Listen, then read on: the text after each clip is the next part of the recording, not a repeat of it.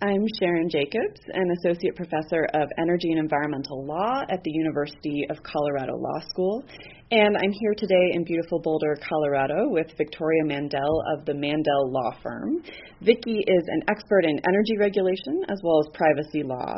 Our topic today is distributed solar energy generation, and more specifically, we'll be talking about its economic justice impact. So Vicki, thanks so much for speaking with me today. Thank you so much, Sharon, for inviting me. I appreciate the opportunity. So when most people think about the justifications for distributed solar generation, they think about environmental benefits or reliability benefits or autonomy benefits, but you've written that there actually can be economic justice benefits to going solar. And you've written that low-income customers have potentially the most to gain economically from distributed solar energy. So why is that? Yes, it's a topic that I work on a lot with many different stakeholders, and the foundational concept in the area of equitable access to distributed solar energy is the idea of energy burden. And so low-income households have a higher energy burden than higher income households. And energy burden is the amount of the household's income that is spent on energy bills. There's also within that concept or a term of art called energy impoverished. And that's when the amount or the percentage of the income that's spent on the energy bill is 10% or higher. And statistically, that number of energy impoverished households is going up. So it's important that we address this through policies in energy and environmental law and policies that take care of this problem. So when we say they have the most to gain, what that means is that if there's solar investment and access to ownership of solar generation, rooftop solar essentially, or community solar gardens, that enables that household to have a lower energy bill because the solar energy is contributing to reducing the bill. And with lower income households, if the energy bill is reduced and it's a significant portion of the income, then money is available for other fundamental needs, such as food, medicine, basic needs. So what happens is that the investment has more foundational, has more basic value in terms of human needs than an investment in solar energy or distributed solar for a higher income household. And that all sounds helpful, but the fact is, and correct me if I'm wrong, low-income customers often don't have access to distributed solar, at least at the same levels as higher-income customers. Is that right? Yes. Policies for access to rebates for investment in solar, rooftop solar, have not been designed to reach the low-income customer. And so that has resulted in significant inequities that policy really needs to correct. And so we have many states that are looking at these questions right now. But when we say they don't have access to distributed solar, what that fundamentally means is that there are financial barriers. Low-income customers don't have ability to finance solar. They don't have the ability to make a down payment. They don't have sort of sophisticated financial analysis tools available for them to analyze the pros and cons of a long-term solar investment. So ultimately, what needs to happen and what has happened is that rebates for rooftop solar are specifically directed to the low-income customer and the low-income household, and those rebates are higher. And frequently, what we've learned over time is that when the rebates are directed to low-income qualified customers of the utility, it's good to combine those programs with other co-benefits, such as job training. Energy efficiency investments are especially beneficial with solar rooftop rebates. Now, this is great. And before we get too far into the solutions, I want to ask you about one more aspect of the problem here, and that's this cross-subsidy issue. So if we could just move to that for a minute. You argue that there is a cross-subsidy problem here in addition to an access problem or a financial access problem. Can you unpack that idea a little bit? Low-income customers in most states pay for renewable energy investments. They pay for wind, they pay for solar, and they pay for rooftop solar investments. They pay through their bills as well as everybody else. And so what has happened is that, we have had this strong impetus nationally to invest in solar for many good reasons, but the policies haven't been designed to incorporate equity issues.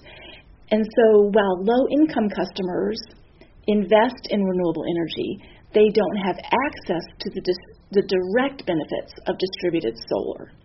And in fact, these policies are regressive. You have low-income customers paying for higher-income customers to have solar on their roof. And we need to correct those policies going forward and looking backwards at how much that investment is. So low-income customers have invested. They've invested for the actual upfront costs, and they continue to pay for higher-income customers' rooftop solar because that solar is being paid for at a net metering rate, and the renewable energy credits, for example, are being paid for at sometimes at a higher rate. So that is another aspect of the injustice of lower income solar rooftop investments. And many states are working to rectify that. So great, let's pursue that a little bit. What are some of the most promising policies that you've seen coming out of the states that could address some of these distributional problems? Yes, there's been a lot of progress and a lot of movement. And in fact, in Colorado, we have been on the forefront of some of these efforts. California has also been a leader in many other states, Massachusetts, New York, where there's been an effort to address the equity issues. Some of the policies, for example, one of the most important ones is community solar gardens, where if a home, for example, a household doesn't own a home, they're renters, or they're in a multifamily housing situation, or their roof is not ideally oriented towards the sun, or it's not a very strong roof or something, then we have policies. The community solar garden policy addressed that by allowing people to have sort of a virtual net metering situation and own a solar panel in a larger generation facility. That is one of the important movements that's been, the policy directions that's been taken to address the solar rooftop equity issues. In Colorado, we had another way to address the problem of low-income solar is to have set-asides for low-income households. So if there's a bucket of money going towards rebates for distributed solar, you then allocate a certain percentage of that to low-income solar. And you want to measure progress, and you want to measure that is proportional to, if you'd like. One of the ways is to look at the proportionality of the low-income investment, and then how much they've invested in renewable energy, and make sure that is at a minimum return to low-income customers. That sounds like a pretty complicated calculus. Is there confidence that we can net that out correctly, that we can balance the investment of particular low-income households against the rebate that they receive? No, it's a very difficult problem, although you can use rough estimates. And the rough estimates are looking at basically the amount that's been paid in for low-income rebates and so over time by low-income customers, and you have to do estimates on the amount of low-income customers and the amount that they've paid in, but we have, good estimates for those, and then you calculate how much needs to be sort of retroactively, compensated for on a going forward basis. Additional policies that are promising going forward are looking at program design that is very consumer protection oriented. It's difficult to design programs where that extra rebate amount that is allocated and directed towards low-income customers actually ends up reducing the bill of the low-income customer. You want that to be a bill reduction, and you don't want that to go towards the solar developer. So you have to have solar developers that are interested in serving the low-income market, but you don't want it to be extra profitable for them compared to a moderate or high income. So consumer protection policies need to be very well designed. Another interesting development in the area of policy that's based on experience and wisdom that's beneficial for low-income customers is allocating the money away from temporary bill assistance towards an investment in ownership and generation and allowing ownership. And there are many economic benefits associated with ownership, and we can talk about that. But when you take the money and allocate it towards more permanent solar generation, there are also tremendous societal benefits. Then you have the combination of the solar rebate that benefits low-income customers more, and you also have tremendous societal benefits associated with that as well.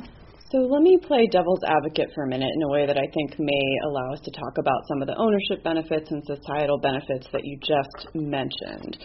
So there are different ways of achieving increased solar generation on any given system. We can have large utility scale projects, and we could also have distribution side customer projects.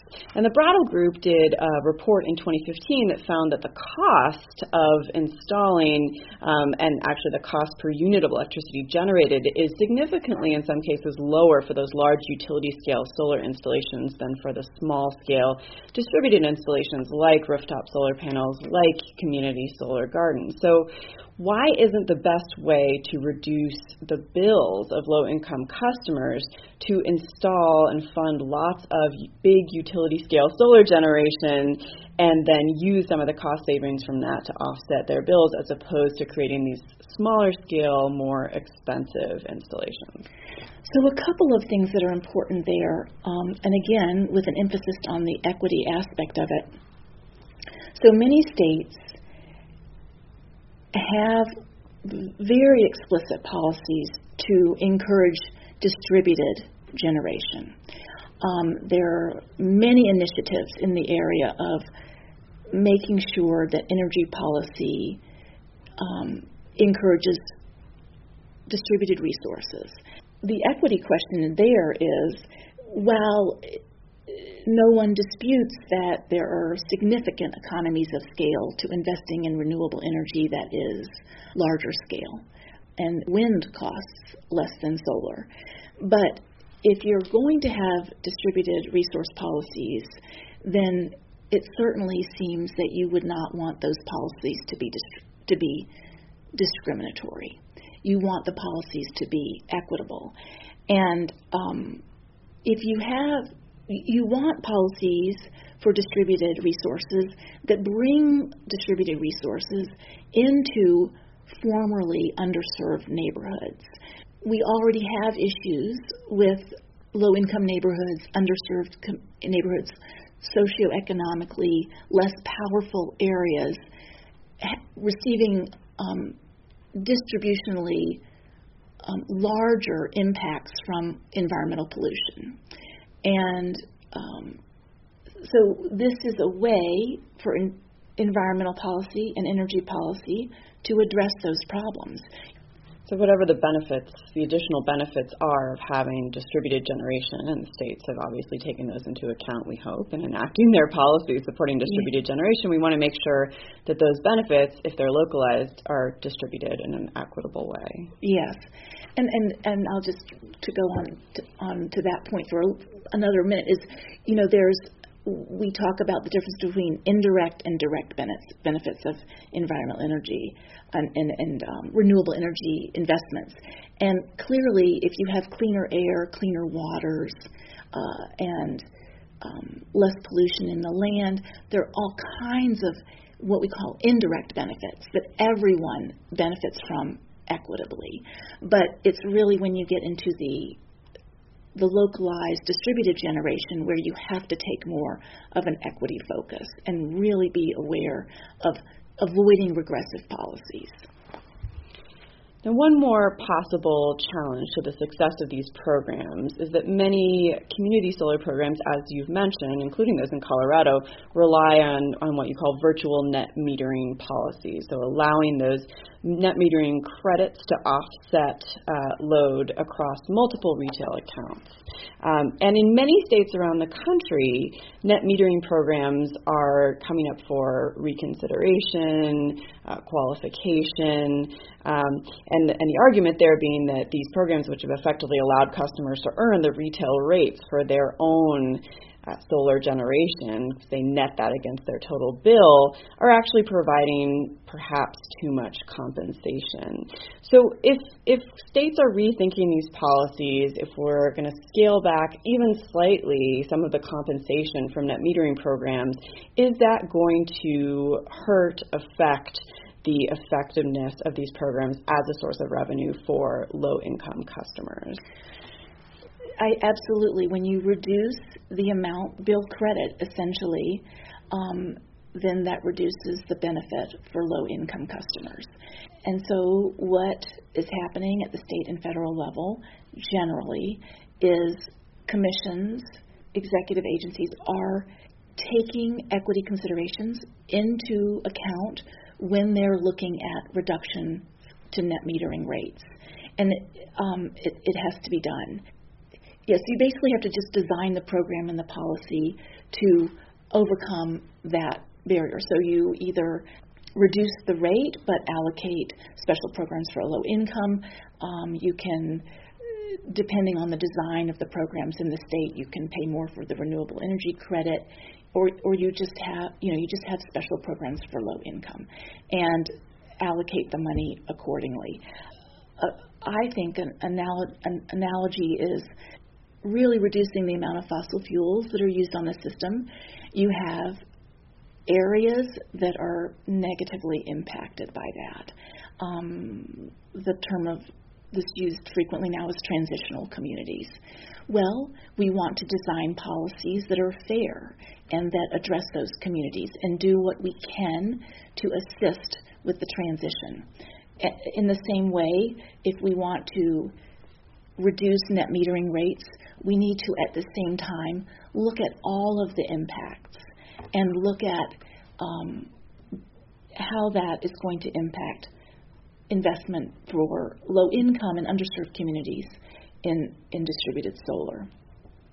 Another thing that's a little bit separate from net metering, but it's very closely tied to that is, for example, in Colorado, we've recently had responses to competitive bidding, competitive solicitations, and the results for large-scale renewable energy, for example, large-scale solar combined with storage, some of those bids are coming in competitive with fossil fuel generation. So then when you look at that, then policymakers want to design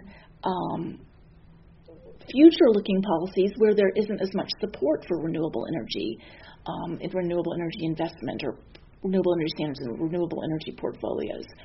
But again, they also need to take into account the equity aspects of that. So you want both direct and indirect benefits to go towards low-income customers.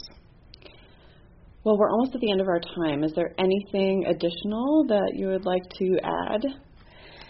Yes, I'd like to talk for a moment about sort of the societal benefits of equitable policies in distributed energy. I'll just use an analogy. So it's very important that when we look at infrastructure investments, that infrastructure investments be made thoughtfully and be made with justice in mind. And so right now there's a lot of analysis and discussion about electric vehicles infrastructure investment. And so you want that infrastructure investment to go into underserved communities. You want it to go into rural areas. You want it to go into neighborhoods where you're not going to leave areas behind for technology that's coming. And so that's an example of how it's extremely important to have to make conscious decisions while you're making these important policy choices. So society benefits when everyone comes along and you don't leave whole groups or whole neighborhoods or whole areas of a state behind. So that's the main point. It's just that, when you have people that, there's a lot of research that not being able to pay an energy bill is one of the main reasons people go to payday lenders.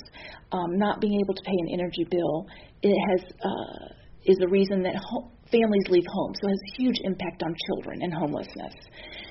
When we can address these issues and all the benefits through wise distributed solar investments that are equitable, everyone benefits.